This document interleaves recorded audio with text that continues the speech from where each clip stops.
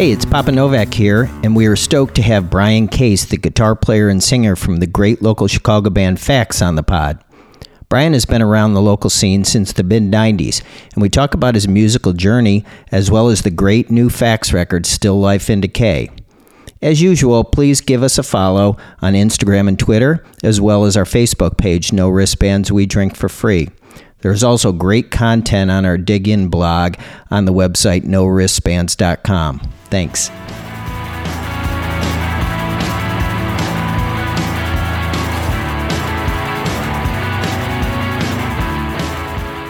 All right, everybody, this is Papa Novak with my co-host Mark Joyner. How you doing, Mark? Hello. I'm great. How are you?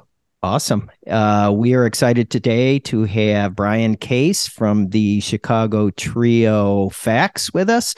Brian's guitar player, singer, songwriter, and done a million things in Chicago. So we've got a lot to talk about today. How you doing? Good. How you doing, Brian? Great. Let's just get into it. So, yeah. Brian, when did you know you wanted to be a musician?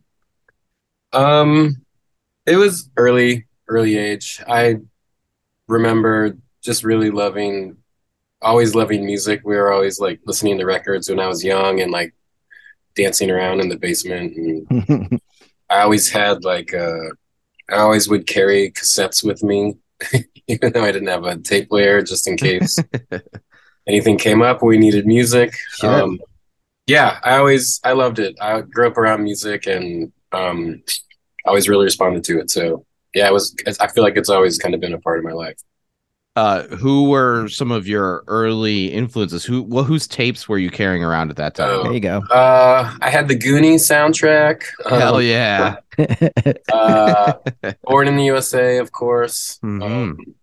What else? Genesis, Invisible Touch. I remember those tapes getting regular rotation at a young age. You know, when I listen to your music, I definitely hear some Cyndi Lauper vibes in there. So oh, yeah. I hope that Goonies soundtrack really got through to you. I would love that. How old were you when you started playing music? And what instrument did you pick up? And how did that all work? I started with piano. My mom and dad got a piano that my sister and I took lessons on. I did that for about a year, maybe. And I think I was probably at like 11, 12. And then my piano teacher told my mom that she should get me a guitar if she wants me to continue to play music, because piano was not my thing. So luckily my parents heeded that advice and got me a guitar, and I started, taking some lessons at this place in town. And well, it sounds like you had a good piano teacher. I think so. Yeah. She knew what was up. Did you feel like an instant connection playing the guitar, or was it hard work learning, or was it something you picked up pretty easily? I don't remember it being easy or hard, but I remember it being quite a while before I don't feel like I really started to learn much until I started playing with some kids in my neighborhood. And that's when it kind of started to make sense. And when you could once you could kind of play a song, you're like, oh, this is like, I get this now. Like, right. We were all sort of helping each other and just having fun. So that's when it really became more of a thing. And when did you take that leap into writing your own music and like messing around and not playing other people, not playing Cyndi Lauper? That group of guys, we learned a bunch of covers and had fun, and then we started, kind of just naturally started trying to figure out if we could do that with our ideas. And so that was probably 7th grade, 8th grade. We had kind of wrote a bunch of songs and recorded them, and we're playing shows as like a band. So 7th or 8th grade. And this is growing up. You grew up not in Chicago, you grew up in like St. Louis, right? Yeah, this is in St. Louis. Yeah. Okay. That's awesome. And so then these aren't the same guys that you did 90 Day Men with, is it? No. Okay. Take us from this cover band to 90 Day Men, if you'd be so kind. Sure. So that band played for a couple years, and then the band split in two, and the singer and I started a new band with some guys that were that the singer went to school with, and so there was a new band, and through that band we had some friends with older brothers. Some of those guys had older brothers, and they were in bands that included Casey, the drummer of 90 Day Men, and Chandler, the original bass player. So I met them just through the guys that I began playing with. And then as we all kind of went through high school and started, leaving St. Louis or talking about what we wanted to do next, Chandler and Casey had moved to Chicago, and we had talked about playing together. And so I came up here I moved up here to go to school and to start that band with them. That's awesome. Yeah. And I think what's so interesting is not to like tell you what kind of music you write, right? But like I think the thing about 90 Day Men, we'll just start there, is it's not like a generic rock band, right? So there was different things. Your journey took you from like mainstream music to a little bit more like indie in flavor. Yeah. Is that like you heard stuff on the radio and you're like, that's not for me? Like, take us on that journey to how you developed your sound.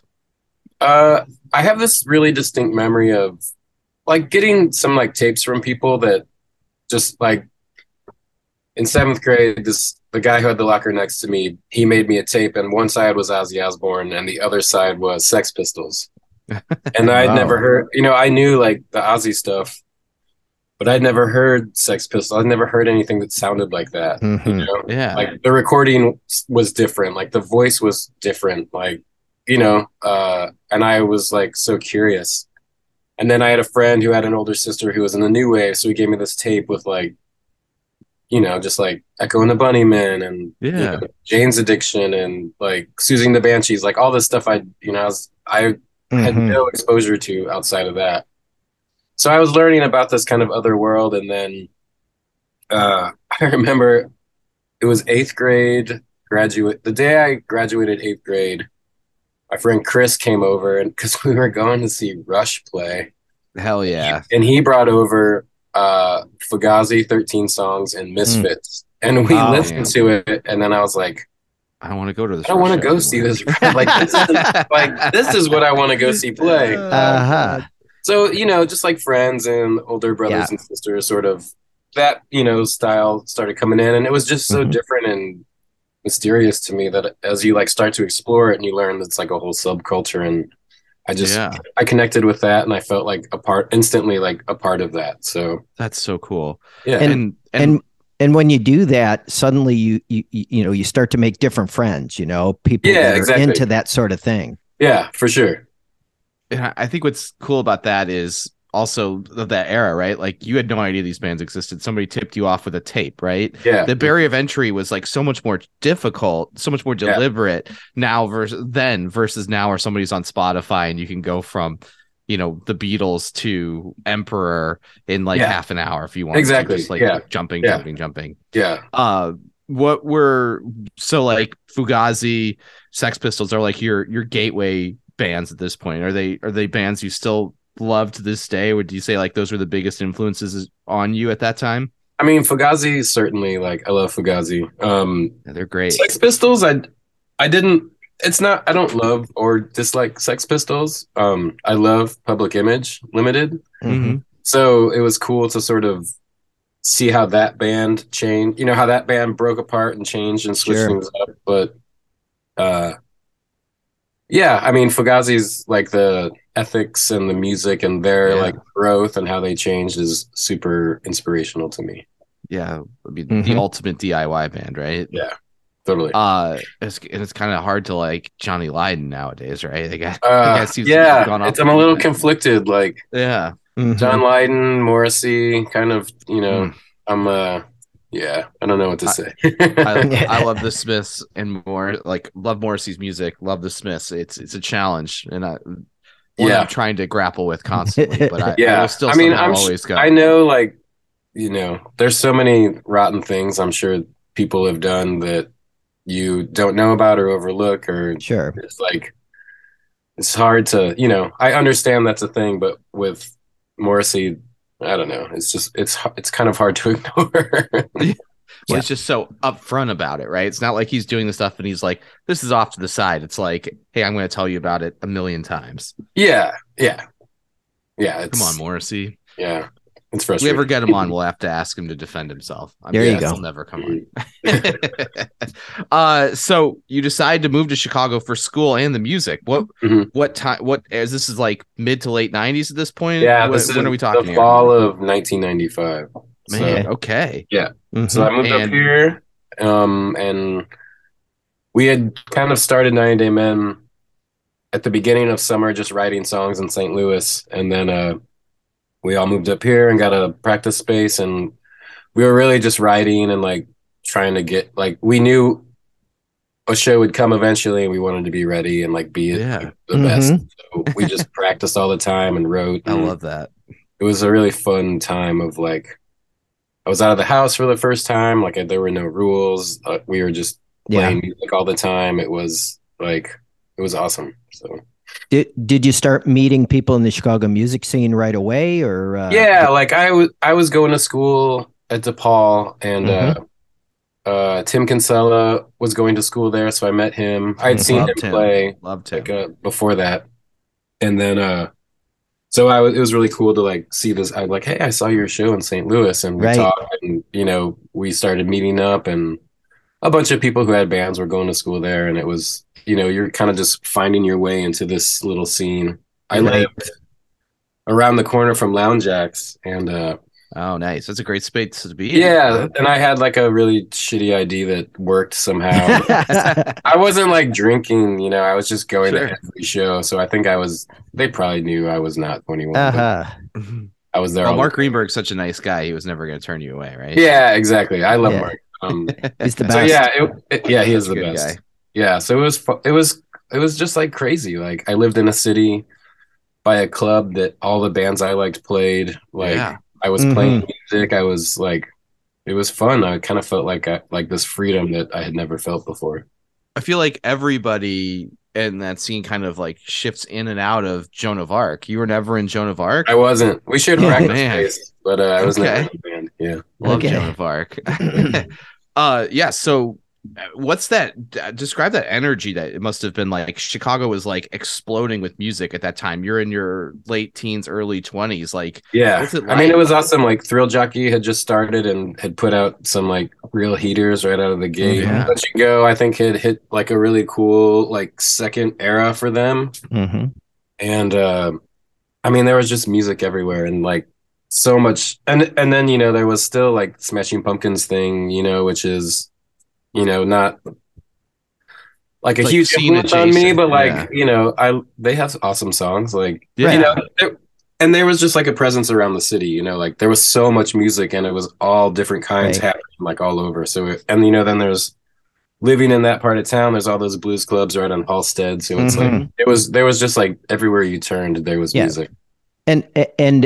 And the thing is, like, the first time you actually go out and discover that, explore that is always the best. So, exactly. When everything is new and everywhere you turn is something new, that's the greatest time. Yeah, and it's still this era where it's like, you're only hearing music if you're buying it or something. So like, we're still meeting up with all these records that you've never heard of, and they're like, this just came out, and you're like, I've never heard of this. You listen to it and you're like, oh my God, they're playing at Lounge Acts and like 2 weeks, like stuff like that. So it was like, it wasn't the instant gratification of like having access to all recorded music in your pocket, but it was this thing where you're being turned on to something and then instantly having the chance to like witness it live, which was really cool. A lot of that stuff, like St. Louis had great shows, but it didn't get the same amount that like Chicago did for obvious reasons.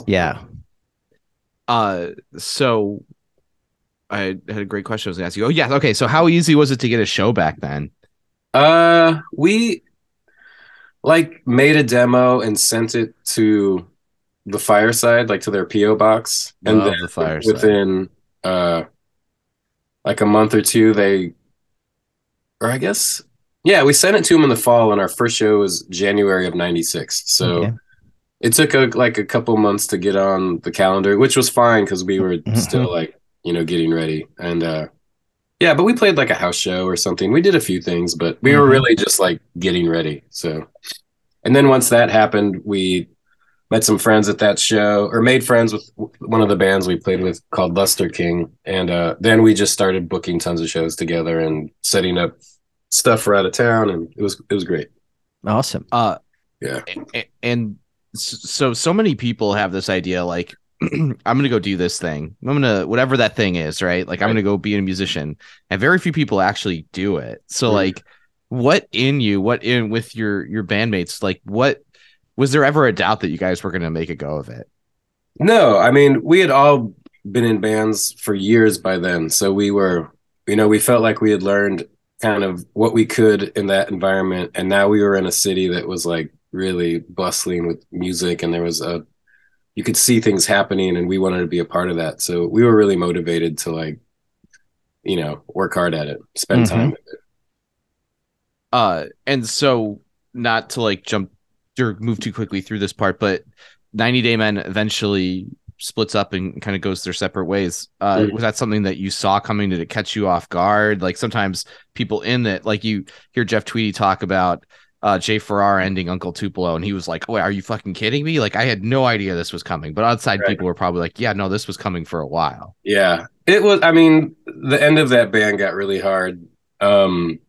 And it was really just like we had spent so long like really hustling and Mm-hmm.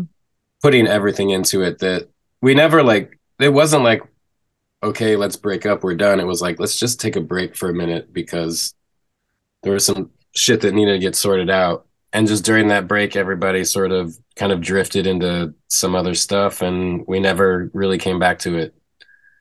So um there could be more 90 Day Men at some point. uh sure, there could be. I don't, Probably not. Got it. never say never, but I don't know. Yeah. Do you Well, feel well, like I go was ahead.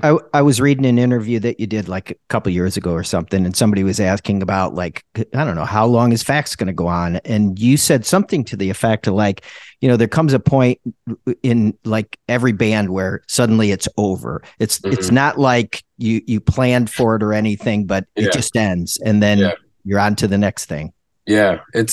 I would never have guessed that, 90 Day Men would have ended when it did, or that, Disappears would have been a band for 10 years. Like Mm-hmm. the end it's just like anything. Like the days are long and the years kind of go by fast. Like Yeah. you think about everything you did and it's wild. And then you think about the time that it existed in, and yeah, I mean, you never know. So Mm-hmm.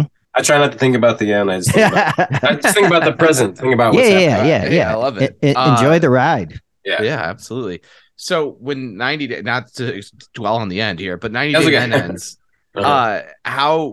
what are you like? Do you have a plan for what's next? Have you been playing music with other people and you're like, okay, this thing that was a side project now is going to be my main focus? Like Right. you eventually get into Disappears, you eventually Mhm. form Disappears, you eventually play with the Ponies. Mhm. Now we're at FACS. Like, how long did it take you to find your new group and like, form this and start making music together? So a few months before 90 Day Men stopped, we played a show with the Ponies, and that show was their guitar player's uh, last show with them.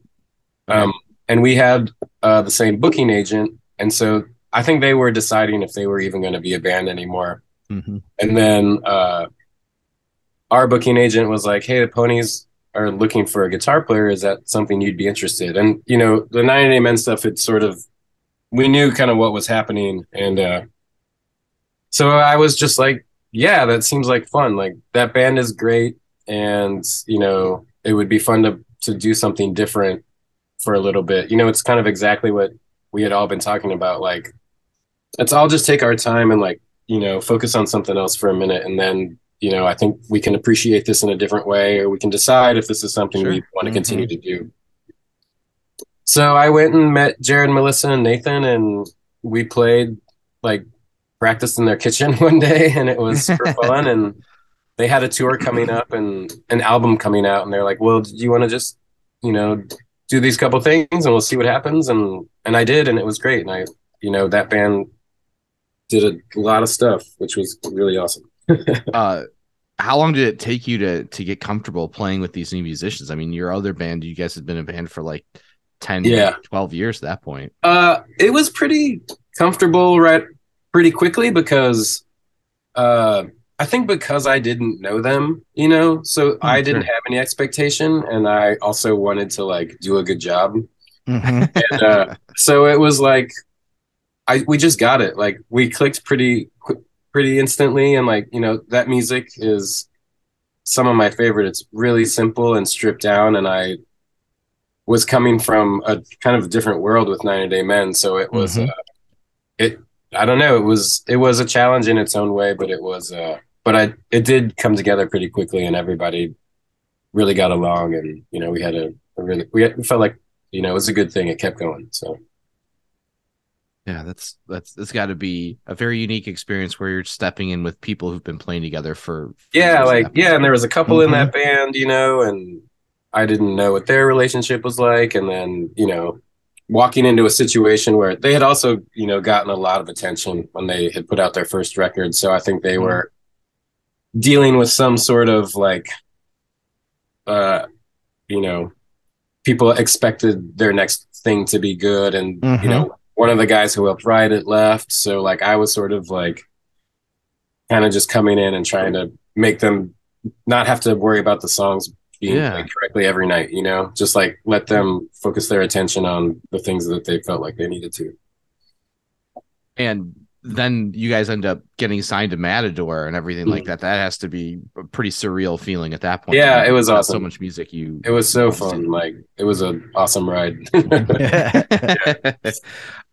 So at what point do you start, the wheels start turning and you're like, this is good stuff, but like I kind of want to take music in a different direction, and then the disappear starts to happen. Right. I mean, Ponies was kind of a similar thing to 90 Day Men, where it just kind of wound down to a point where it was like people needed some time off and or time away, I should say.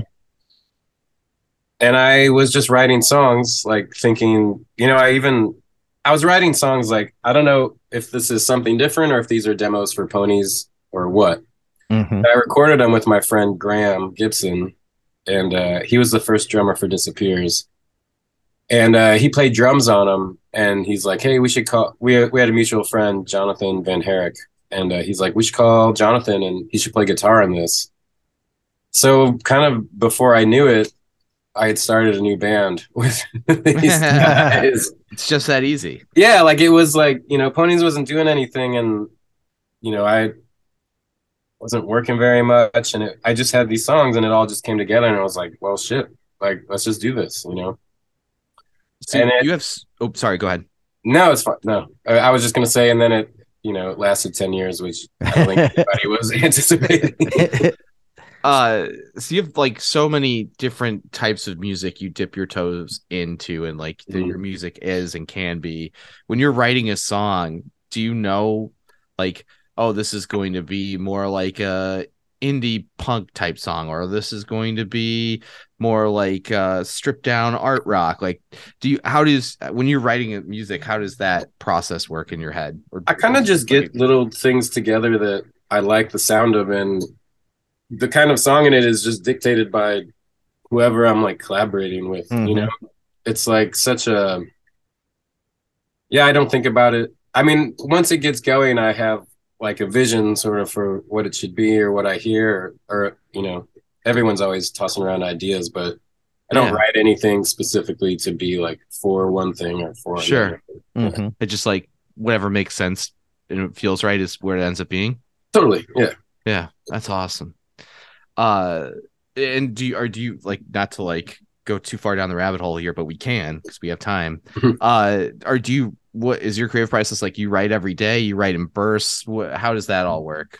I mean, I try to play guitar every day, and I'm constantly like putting things that I overhear or read or see in my like notes app, and that's kind of where the lyrics come from. Just putting all these, trying to connect the dots between all these weird phrases and ideas, and So yeah, I guess writing is constantly happening, and just like living and witnessing, your surroundings and what's going on. It's always affecting, you know, it's always affecting you. So it's always sort of, Yeah. channeling itself into what you're doing.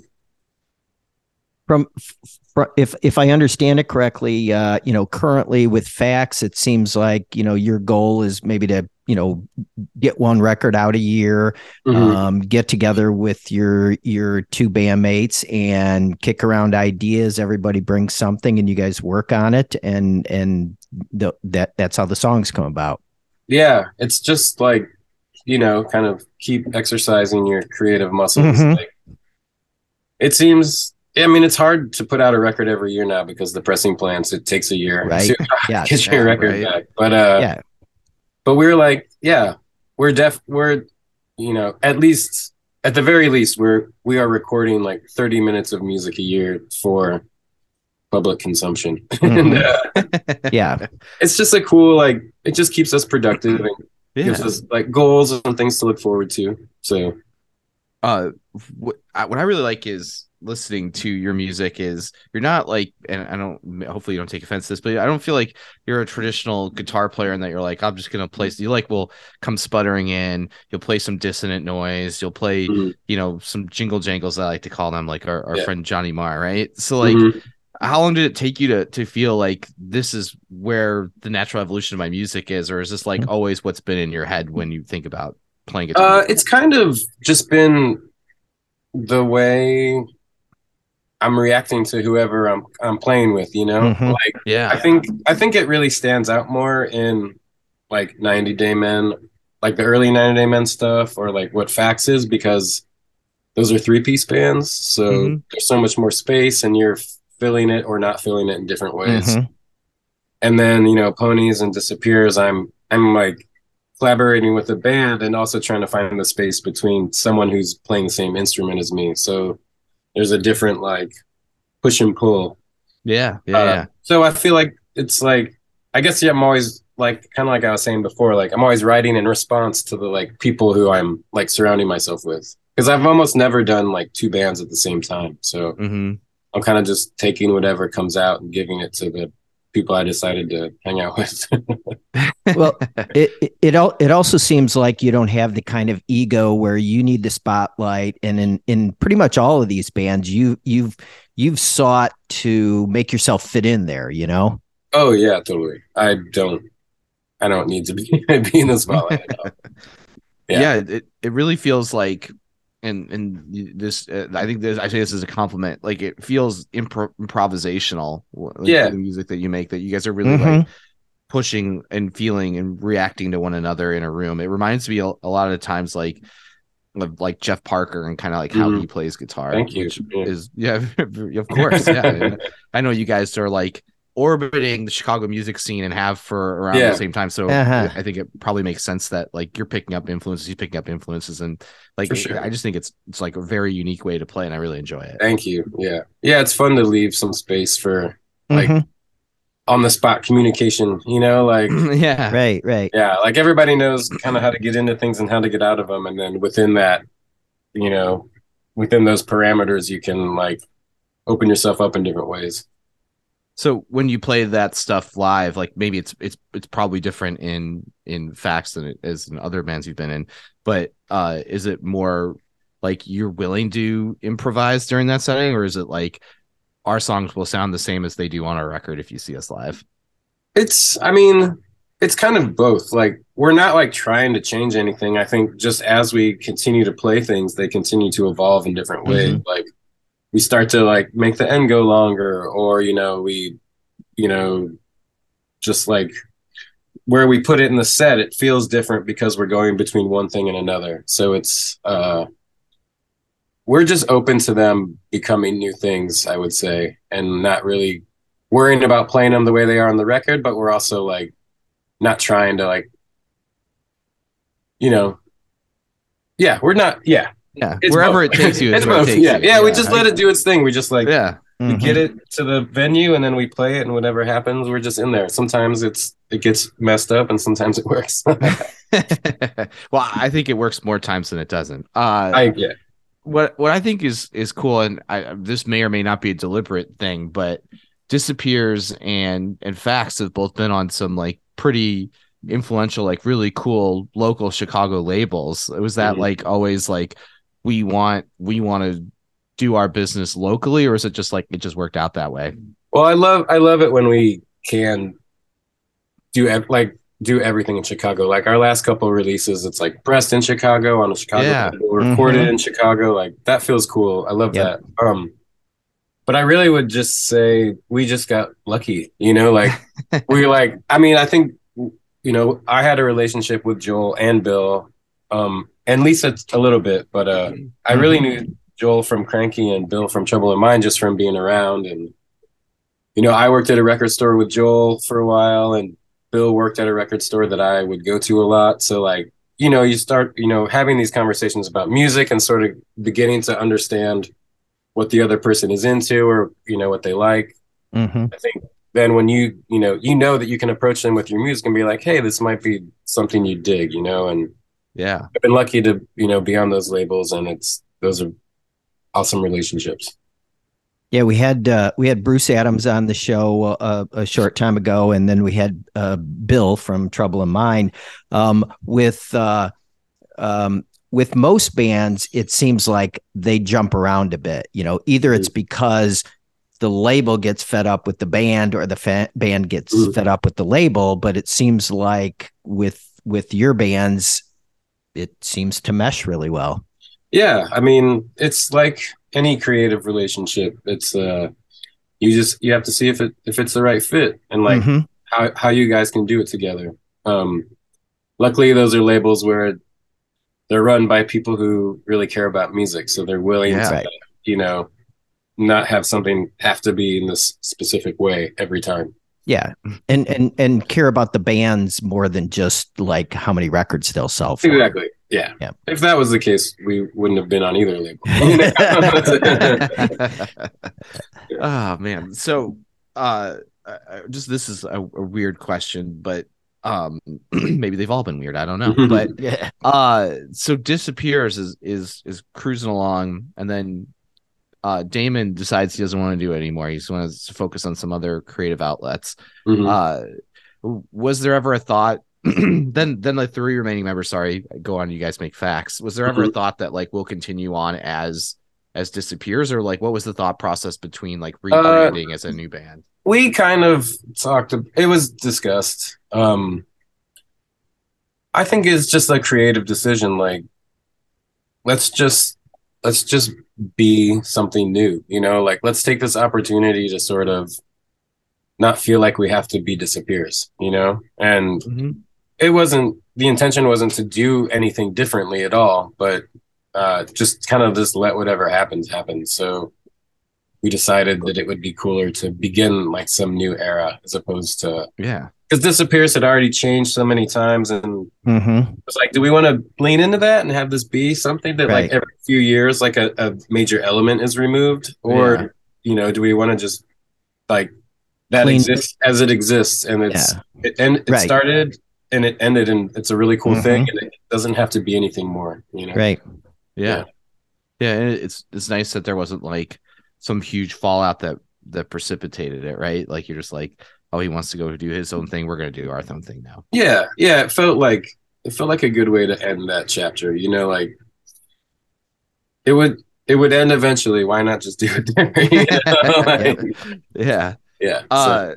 So it has like removed, not like this is gonna sound weird, I'm gonna reorient the question. Has how you've made music as FACS and like your creative processes, do you feel like that's different than it was in Disappears? Are you going for something different? Like, how has that changed, if it has changed? I mean, I don't think we're going for anything different.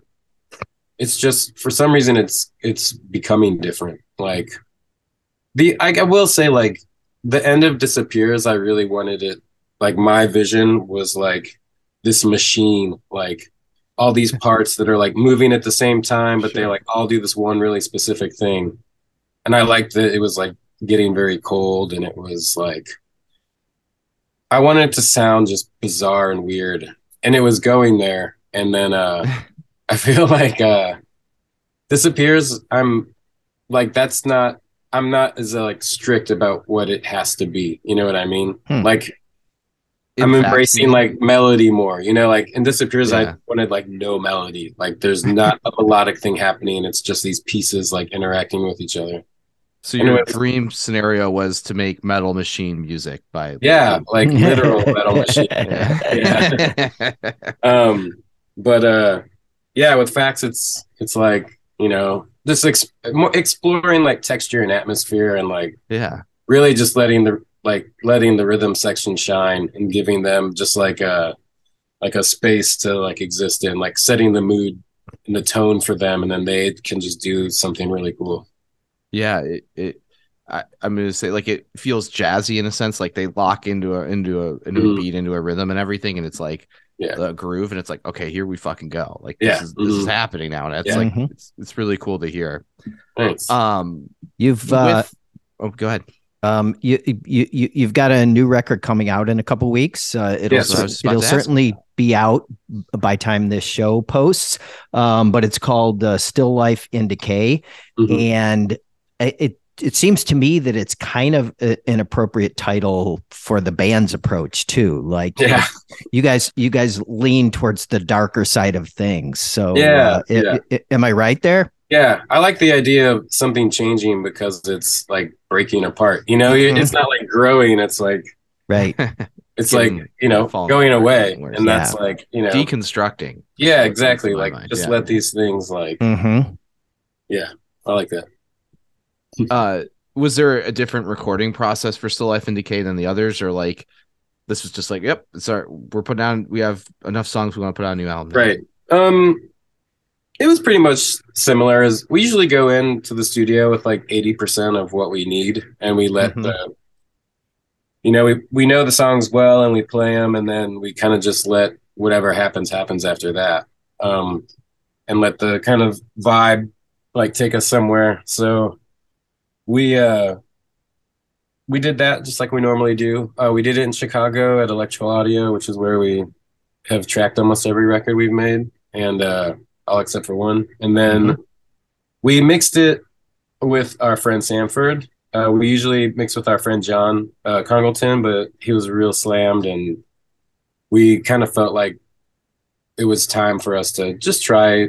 Like we all had ideas about what we wanted, so we're like, well, let's just do it. And if it's shitty, we can just send it to John. But if we're happy with it, then it'll be a cool way to like mark this. So, Sure. It's like a truly Chicago affair. You got recorded, mixed, mastered here. Are you getting it pressed here? It's pressed here as well. Yeah. Smash Plastic. Here we go. I love Smash Plastic. Yep. That's awesome. So what excites you about the new music? Well,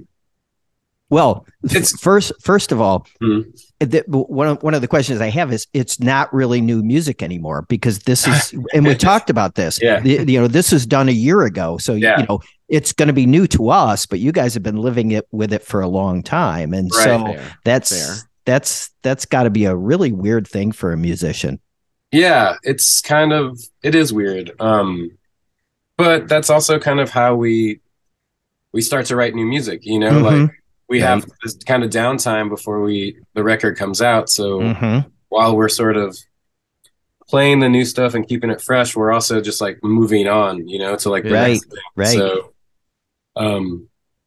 it's cool. I like it. Like we had rehearsal today, and we played most of what we're going to play on these tours coming up. And it's fun. It's fun to play. It's the first record I've made in an alternate tuning. So it has like a different thing. Like I had to use my brain in a different way. Yes. So it's fun to like kind of switch between the old stuff and the new stuff, and try to, just remember how things go in different ways, and it's cool. Walk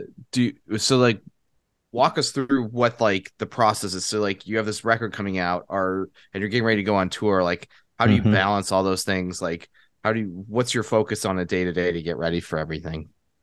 We always rehearse like once a week. It's like we're always playing. So I don't ever feel like we're really like cramming or we're like, oh shit, like we're not gonna get ready. Like we just kind of play the songs we want and throw an old one in every once in a while to try to remember it and talk about it and just kind of keep spending some time every practice like working on, just some idea or just, kind of no structure. See what, we always use our phones and record it. So we just play regularly. So getting ready is never like a hassle or stressful. It's just like, it's sometimes logistics can be stressful, like Sure. planning a tour, figuring out, everything that goes around that and what's going to happen at home while we're gone with our families and, but it's, we're all organized and open with each other. So we're always kind of in a good spot.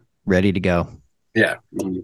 Lior Galil recently had an article in the Chicago Reader, great article about challenges of going out on tour now.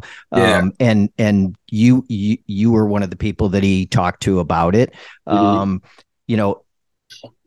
Everybody's been told here recently with all of the changes over the last 10, 15 years, whatever, that one of the few ways that bands can make money is go out on tour. But now even that's turned into a crapshoot. So, how much has touring, obviously you and your bandmates, you're not 20 somethings anymore. Yeah. So it's a little bit different one way or the other, either better or worse, but how much has it changed for you?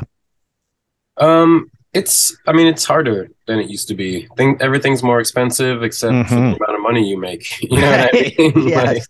Yes. It's just like, the good nights are good and the bad nights are like, they're just harder because there are realities that you have every day, like gas and food and sleeping. And when you take off work, we all work jobs that are, we get paid we're bartenders and we work at restaurants and right. So, if we're coming home, what we're coming home with is what we have. You know what I mean? Right. Yeah. You have to be willing to take a chance and you have to plan ahead. Like I know when a tour is coming up, I'm being way more squirrely with the money that I have. So I go a little bit farther. Right. Yeah. So, it'd be nice to not have to worry about those things, but there's still realities and it is, it's not changed my mind on going out and doing it, even though it's become harder and harder. So, yeah. I mean, and you guys have two shows coming up at Empty Bottle in the beginning of April. It's awesome. Yeah. That seems like a really great venue for you. I had a question I was going to ask you, which is like your music has this like dark and like murky kind of quality to it. It's almost like foggy in a sense. What's like what's the ideal setting and venue for a FACS show?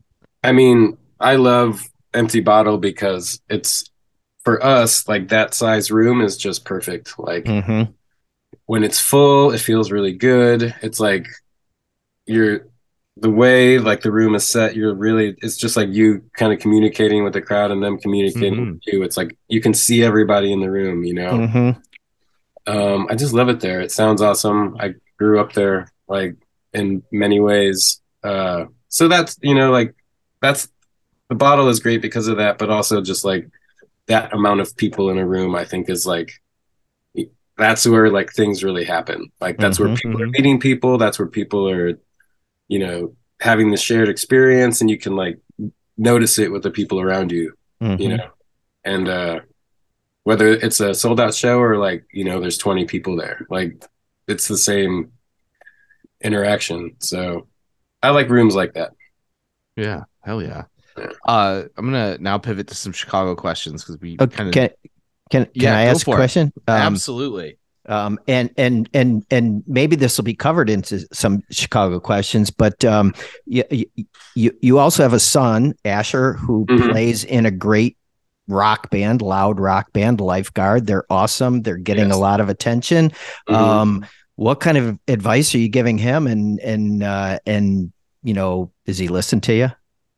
Yeah, I mean, I've been lucky to where because they're so young, there has needed to be an adult around. Okay. They've done a couple tours, and they're starting to play a lot of shows out of town. So I've hmm I've done most of those with them, and it's been really fun. And my advice is just, I'm just kind of trying to, you know, in the basic level, just be like, show up and be ready to play. Like hmm be nice to people, know what you're doing, like be Right. confident, like, and Yeah. meet people, like say hi to every person at the club, like Okay. introduce yourself, Yeah. hmm sell merch yourself to the people who are buying your music, like you Right. start a real relationship, like a social relationship with what it means for you to play shows and have people come. And hmm so mostly those sorts of things, organization. I don't know, just keep doing what you're doing. Like Right. my best advice would be like, just finish the song, like if you're writing a song, like just finish the song. Even if hmm nobody's gonna like it, just like wrap it hmm up, and then and then something always comes from that. You know what I mean? So Yeah. Right. Yeah. just stuff like Uh, that. is he Yeah. receptive to your Yeah, feedback I and think advice? there is a lot of I think Asher respects what I'm saying and knows that the reason I'm saying it is because I had to learn that. Right. Right. You know what I mean? Like, You already made the mistake, so he doesn't have to. yeah, just like you can, these are experiences I've had. Take from them what you will. Right. Yeah. I love that. Yeah. Well, they're making some really good music. I was actually Yeah. listening to Yeah. some today. Yeah. I just got back from I took them I went with them to South by Southwest last week. Ah. Nice. So it was really fun. They had never been there, of course, Uh-huh. and had never seen anything like that. And it was really, really cool to like be there kind of through their eyes and Yeah. to see them getting like a lot of attention and people being excited about them. That hmm of course made me really proud, made me feel good. Awesome. That's awesome. Yeah. Yeah. Congrats. That's really Yeah. great. So now we're gonna ask some Chicago There we questions. go. All right. You answered one in one perspective, but the other perspective, and always as always, feel free to add as much context or as little context you want. You could just say yes, no, that won't be Okay. as fun, but you can do that. Right. So you love playing the Empty Bottle. Would you say Mhm. that's your favorite venue to see shows at too, or is there another venue in Chicago that you like seeing shows at, or I is your mean, favorite? I could never pick like number one because every place has a different vibe, and hmm seeing a show there is such Sure. a unique experience. But yeah, like that, I just think I really like that size. And luckily in Chicago, there's a lot of venues that are like that size. hmm Like Yes. Sleeping Village is like that. And like, Yeah. even like Metro is like double those places, but or triple in some instances, but it really feels like you can play a show like we played a show on the floor at Metro last year around this time. And I think there was like 400 people there or something, but it hmm felt like good, like, and that's a room it should feel like gigantic when it's not full, but it felt hmm really good. It felt like a totally weird show. It was fun.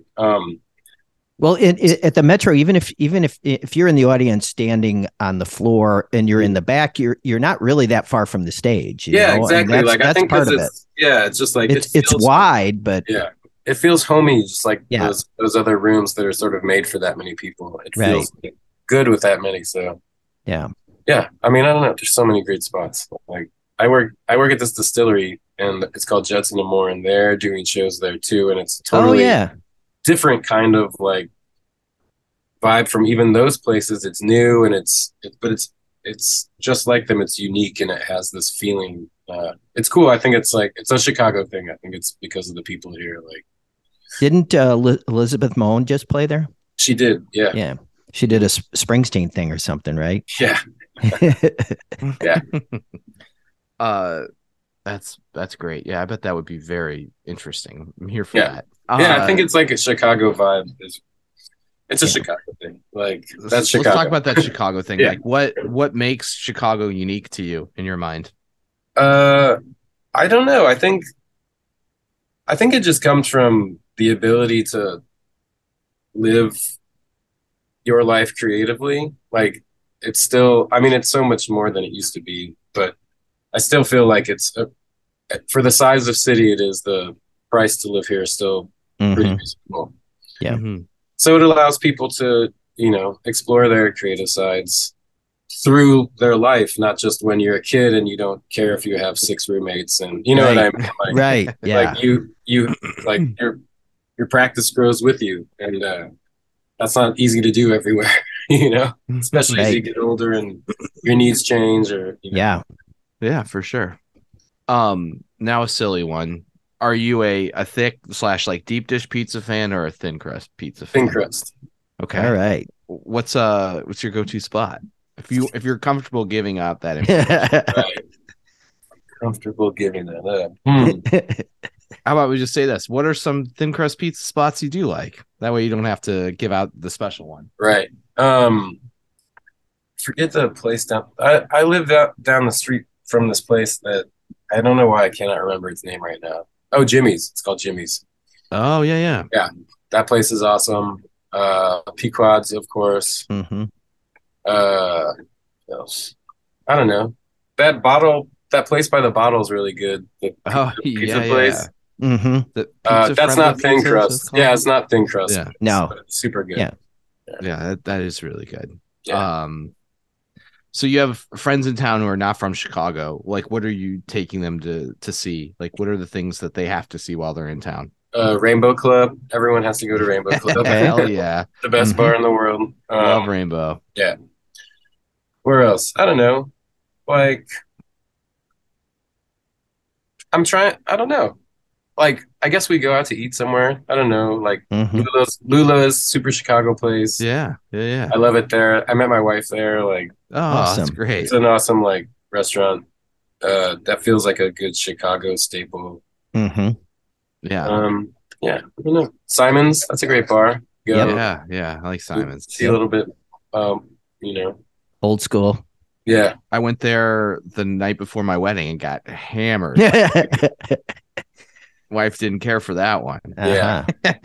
Well, I didn't tell. I was like, no, I'm fine. I was really hungover. Yeah. Sorry, Megan. I still love you. What are some Chicago bands that you've been enjoying lately, or if you have like any all-timers? I mean, I love Mute Duo. Have you seen them? No, I don't think so. Like drums and lap steel. Oh, okay. They're great. It feels like a Constellation band to me. Yeah. They would do very well there. Yeah. Sure. Or Hungry Brain. Oh yeah. I love Hungry Brain. Who else? I don't know. Lifeguard. We were talking about them. Yes. I love them. They're so good, and it's so fun. I just love like watching them play. Yeah. The youthful energy. Yeah. And they're like, part of this really great like young Chicago scene that's happening now, and it's really exciting to like just have been watching these kids play for so long, and now it's like they're all doing such amazing stuff. It's so exciting. So that feels good. One of the bands we're playing at the Bottle with, Dim, they're like the best Chicago band that never plays. Like I think this is their first show since 2019 or something. Wow. They're just amazing. I love them so much. And Cabeza de Chivo I haven't seen yet, but our drummer Noah is just like everyone who knows them, everyone who's heard them, who saw that we're playing that show together is super excited. Like, so I can't wait to hear them. Yeah, I don't know. I mean, this could be an hour-long conversation. Well, you just keep going, or it's one of the great things about Chicago. Yeah. Yeah. The more I say, the more I leave out. So we'll just leave it.